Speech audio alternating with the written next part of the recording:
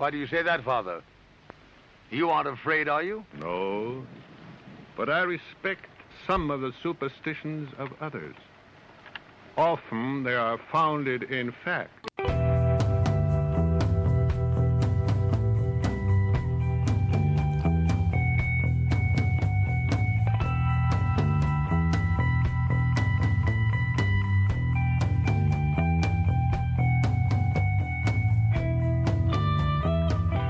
Broadcasting live from our Sanctum Sanctorum in Venice, California. This is the Sixth Sense Society. I'm your host, Krista, here with our producer, Michael, and today you're tuning in to Spell It Out, Magic, Reflections, and Shadows, where I take a topic and run with it. Today, I am going to be attempting to answer the question I get often as a professional tarot card reader: what tarot deck should I buy? And what they are asking is more related to either prediction or working with tarot in terms of self-discovery and self-development. So this is not necessarily for tarot collecting, which it would be a great topic, actually, how to properly collect for tarot decks.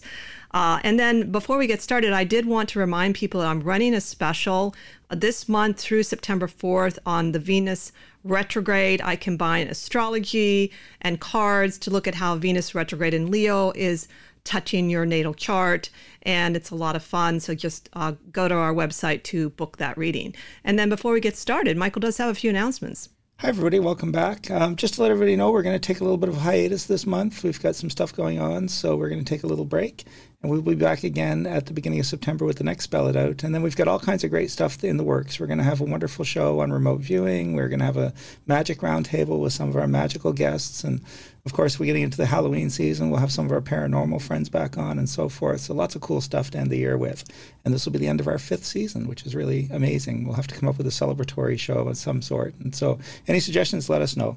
Get all the information on our website, sixthsensesociety.com, SIXTH, all spelled out. And while you're there, if you can afford to, buy us a coffee on Ko-Fi. But the biggest thing is, if you're watching us on YouTube, is to click subscribe. It makes us happy, and you'll get all kinds of notifications when we're on the air live and we have new stuff coming up. So best thing you guys can do to help us out. So I don't want to take more time because it's a shorter episode today. So with that, take it away, Krista. Great. Thank you, Michael. And hello to Mac for tuning in. So there are so many more decks out there these days than even when I started. When did I start? In the late mid-1990s. And there was definitely a pretty good selection at that time even. It can certainly be really overwhelming, actually, even if you just want to buy one for fun. And rather than tell you, I am going to tell you some of the decks I personally recommend, but I'm going to suggest a method where you can sort of wheedle it down to sort of maybe a half a dozen decks for yourself. And the first thing I want you to consider is what constitutes a tarot deck. It's basically, from my observation, a combination of art and theory. And so the theory part can be quite different. So, for instance, the theory might be related to the occult, which could include astrology and numerology, I Ching, runes. It could also be connected to a particular religion or spiritual path. And therefore, you see, like, one of my first decks we'll talk about later is the Robin Wood deck, which is a very pagan-oriented deck. And so it can be connected to a spiritual tradition or something like that. And but the arts, I'm going to spend a little time talking about why I think the art should be considered in a sort of rational way too. Certainly you're going to want to like looking at the deck. It's going to be not a fun experience if you look at the image and go, ugh, So that's kind of a given, I would say. But through the years, when I started the tarot, I knew nothing about the history of the tarot. I knew very little about tarot, and there weren't as many books out there as there are now. So my own journey with the tarot has gone more deeply into the lineage, into the history, into when certain cards came along. And it's truly deeply fascinating and also very inspiring. So it is no doubt, tarot is no doubt art. And that's why you can also collect it, and it can become quite valuable. And so when you're looking at the idea of the art, there are some things I would consider when I would, pick a tarot deck if I was new to this and I wanted to pick something consciously. So the art, I think, ought to somehow connect to the tarot lineage. And I've been thinking of a way of organizing it according to maybe tarot schools, but I don't have it all formulated, other than you can see, for instance, maybe the French school, where you'd have some of the Tarot of Marseille and Pappas. You have the British or English school, where you see sort of Aleister Crowley. And then you'd have sort of maybe the early occult schools in general, the mystery schools like Boda. Then you certainly would have sort of modern tarot decks that have consciously tried to recreate the imagery, but often with still a respect and also knowledge of what that lineage is. So that's why you might think it's really different, but then you start looking at the images and they kind of remind you of something in the Waite deck or the Crowley deck. So I think the reasoning for that, for me, is that there are tarot decks out there, particularly now when you can make them so readily and easily, that they really don't make sense to me as a tarot deck, perhaps as an oracle deck that is inspired in some way by the tarot, and that it has 78 cards and 22 of the major arcana. And why I suggest you try to find one that links to the tarot lineage is because you'll get more from it, literally. The tarot, it's been around long enough and it's had enough people, I've talked about this before, that you tap into all of that lineage on a deep level if you work with the lineage, and you get information you wouldn't get from some of the tarot decks that really don't have a connection. So again, we're looking at, do you want a tarot deck, And one of the things you can ask yourself, when you go to pick a tarot deck is, again, this is for people, because sometimes you just kind of grab a deck or you're given a deck, and that's perfectly fine. These are people, I'm answering the question, what deck do I recommend, or what deck should I start with, just to sort of reiterate that. So when you go to think about, what do you think you're going to be doing with that tarot deck? Like right now, because obviously you can change your mind, are you really fascinated with prediction? Is that really why you want your tarot deck? Are you more interested in self-development and you want to use it as meditation or a daily reminder or something like that?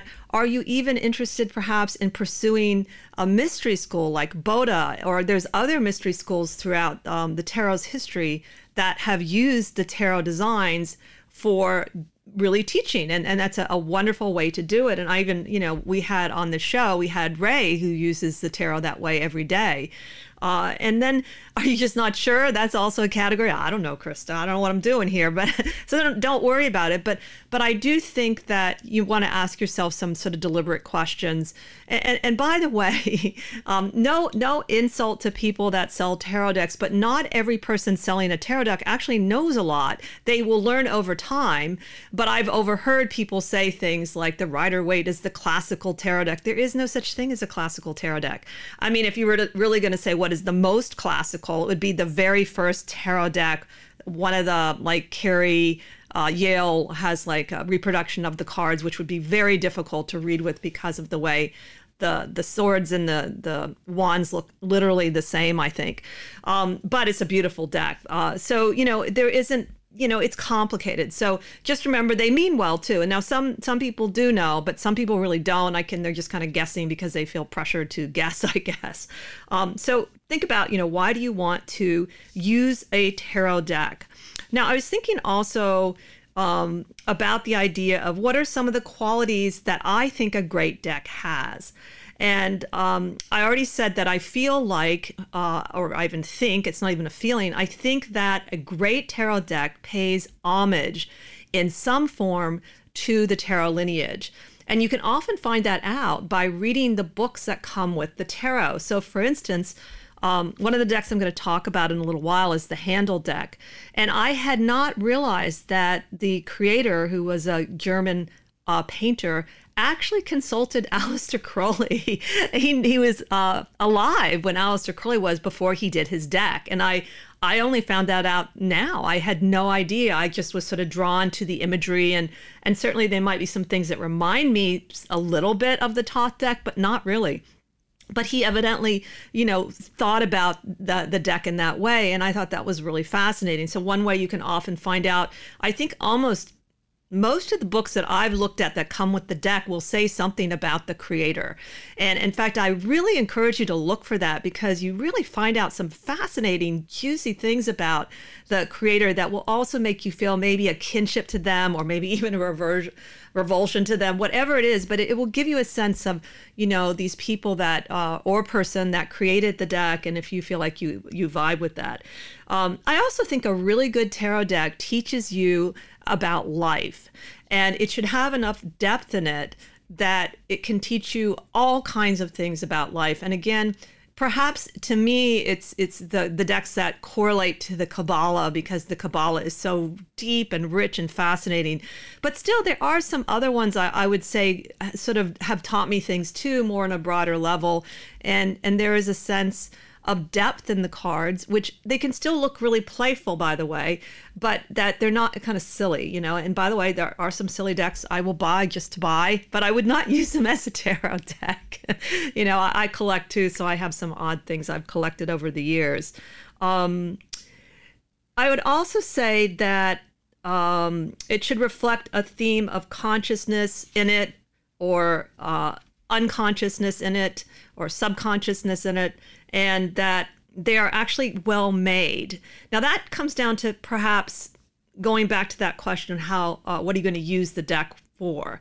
And if you're going to use a deck on a regular basis, if they're not well made, it can be a little frustrating. Like if it's very thin stock, the paper, you want something that's, well made and sort of well presented, I would say, overall. And most decks are, so you're only going to find that now and then. There's some that are a little flimsy overall.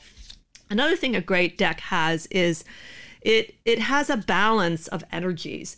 It has a balance of male-female energies, of what you might call sort of dramatic, darker images and brighter images. Again, this is a reflection of what life is like. And there have been decks that have come out that have really tried to sugarcoat and take out anything that looks a little bit scary and make it really friendly and nice. And I don't quite get why that happens, because you can buy an oracle deck and it's perfectly fine. That's all really friendly and gives you positive messages. But why would you, sort of betray the tarot that way? Because it was, the initial death card looks very grim in one of the earlier decks. So, they weren't afraid of those topics in a sense. So stay away from those ones that try to sugarcoat the tarot. I would say that's not a good idea. A really good tarot deck has a balance of male-female energies.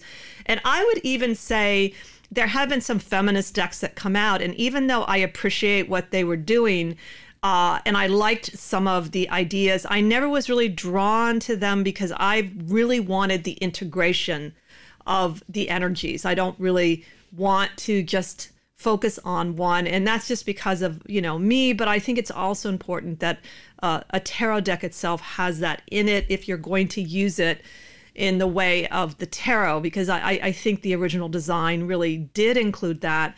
And it to me, sometimes I think that innovation is great with the tarot. And I also think there's room to create another kind of deck completely. I don't know what you'd call it, but I've often wondered if there's something more that could come once you reach the end of the fool's journey and creating a whole different deck. Now that would be an amazing project if it's even possible, but I don't think anyone has certainly published anything like that. There may be somebody working on it right now as we speak.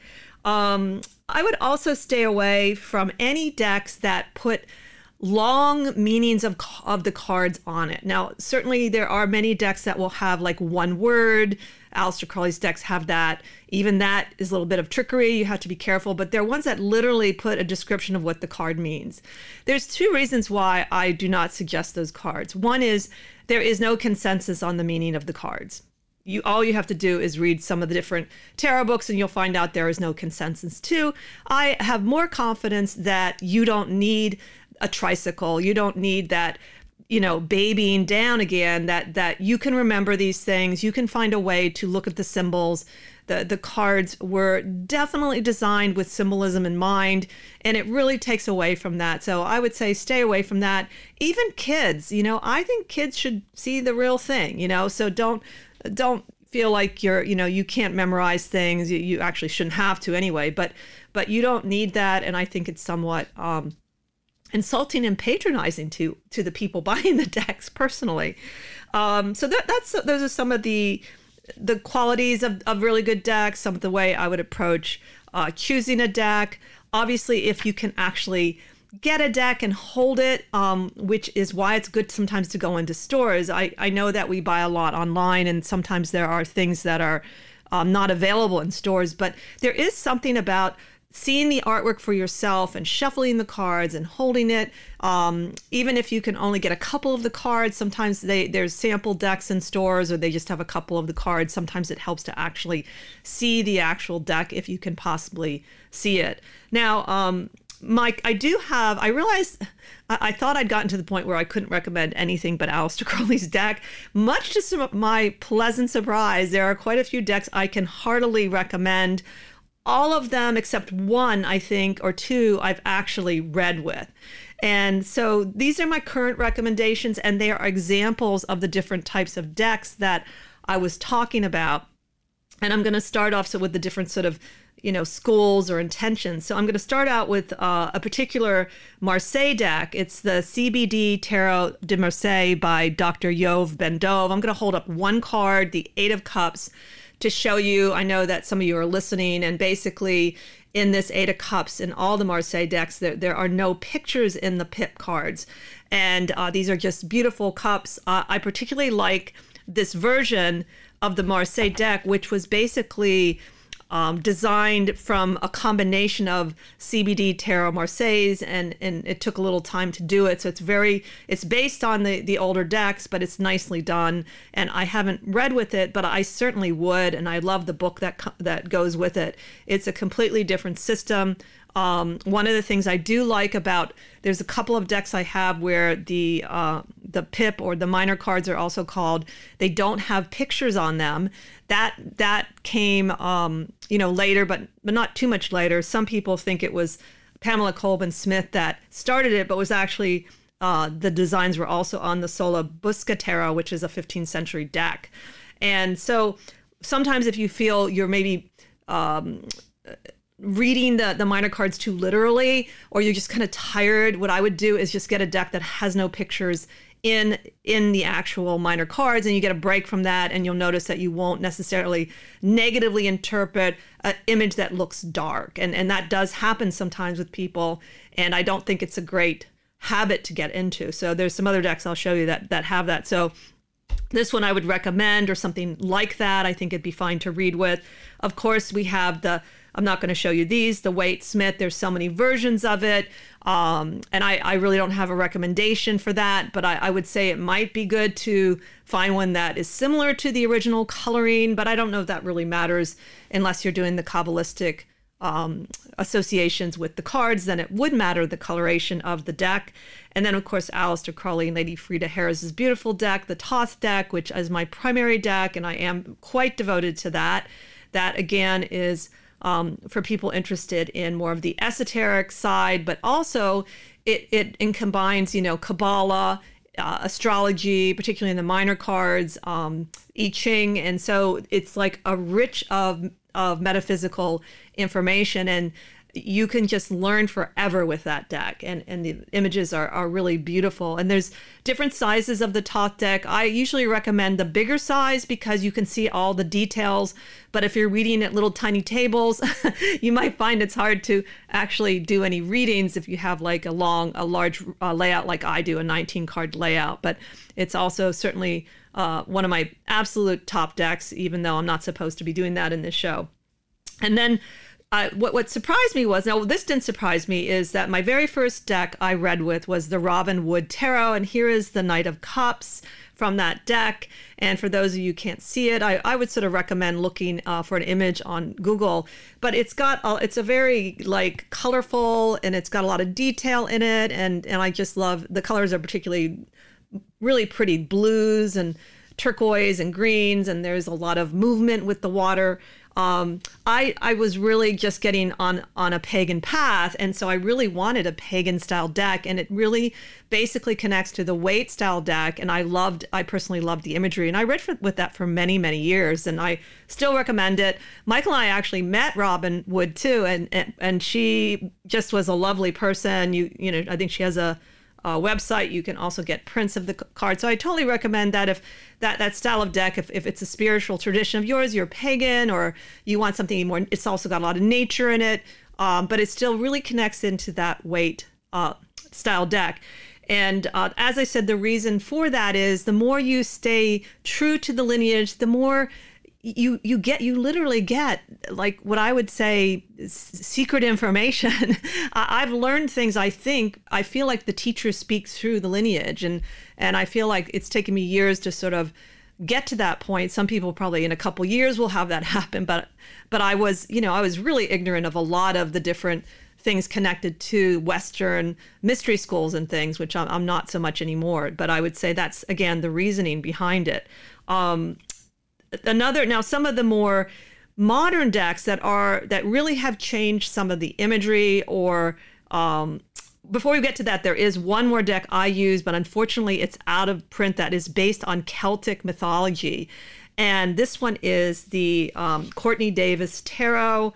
Did I write down who else did it? There was another, Helena Patterson wrote, I think, the book, and Courtney Davis does this amazing Celtic knotwork.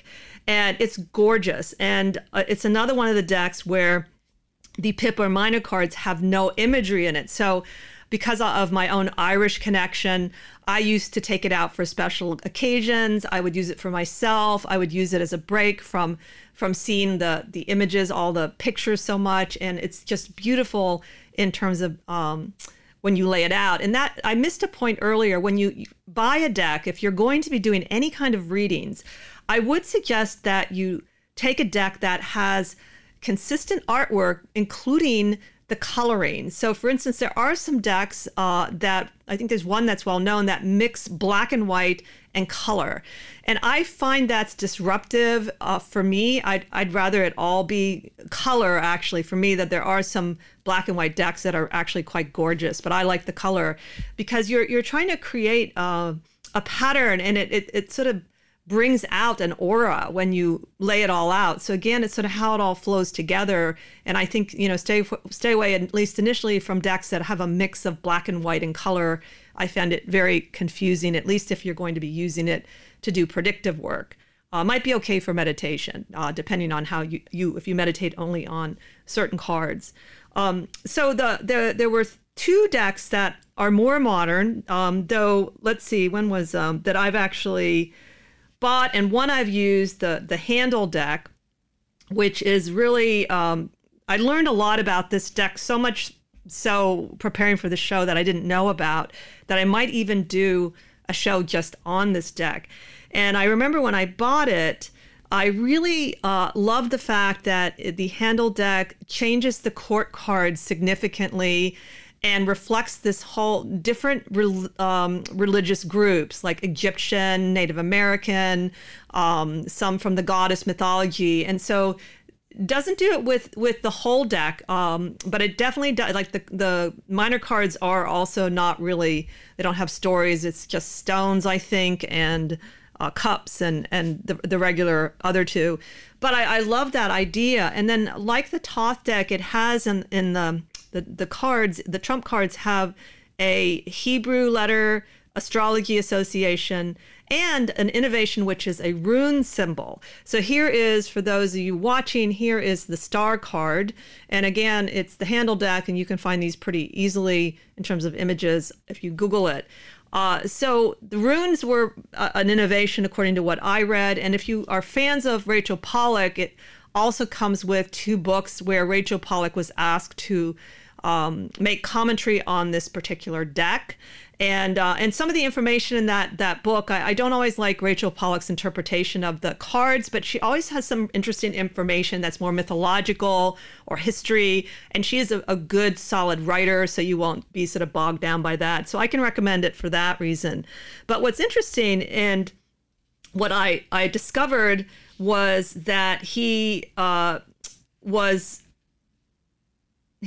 when he made that deck, first of all, I didn't realize he was a painter, and he was older.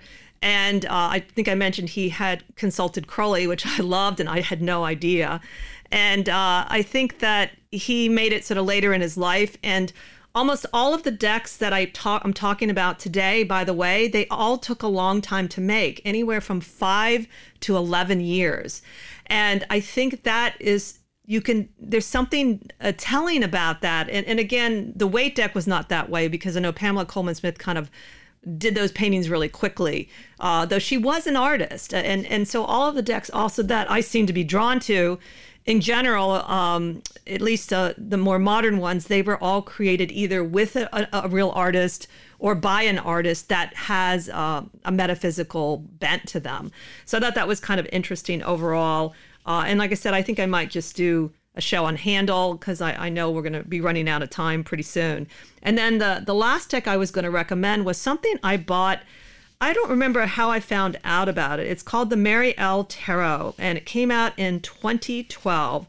And it was created by Marie White, and she's still alive. You can see her on her Facebook page.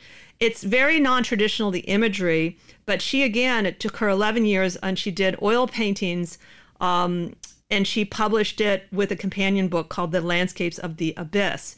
And it gives, according to the book that comes with it, she studied like the Marseille deck, the Thoth deck, and the Rider-Waite deck. And it also has gorgeous, gorgeous imagery. So here's the Two of Discs, which is just an amazing looking card. I'm not sure I could read with it at this point, but I think you could read with it, because there's a richness of the colors and the archetypes, and it's just very well made. Each card, by the way, there are some decks where, for whatever reason, the artist spent a lot of time with the major arcana, and then they just didn't do much with the minor arcana. Going back to the idea, try to find a deck that is coherent and consistent. One of the reasons I generally don't like decks that are compilations by a variety of artists, because some artists might be better than others. And also it has, again, an abrupt kind of feeling to me. So that's maybe my own preference overall. But I think the idea that you want something that creates a pattern that looks flowing together would be important in using the deck, either for self-development or for prediction. Again, collectors can collect anything they want. And also, by the way, the game of tarot is still played today. So pretty much any deck would go for that, as long as it has the 78 cards and 22 trumps. And I say that because there are some decks that have added to the tarot, so that they've added more trump cards. And again, I think that's just too far off. It's not a tarot deck, and you couldn't even use it in the game of tarot. So that I think I've made my point that way. So these are, basically my recommendations now. I think it might change over time. I also would recommend, when you get your deck, please just use the one deck for at least a year. And don't go back and forth in decks. Try to go deep with the symbolism. It's going to give you more information, because remember, the tarot is a symbolic language. And in order for you to get the most out of it, you're going to want to spend time gazing at it and looking at its imagery. And you're not going to be able to do that as much if you're constantly changing your decks around and mixing it up too much. Perhaps that's good for someone that's super logical and you need to put in a whole bunch of decks so that you just sort of break out. For me, I'm the opposite. I have too much imagery in my head. I need something that will allow me to focus on it. So that's my general advice at this point about how you can go about choosing a deck that will, suit your needs. And certainly I recommend you can have more than one deck. It's certainly I do, even if you spend time with only one deck. So I hope that helps you if you are looking to either get a new deck or you haven't bought a deck yet. I hope that helps you in choosing a deck wisely for yourself.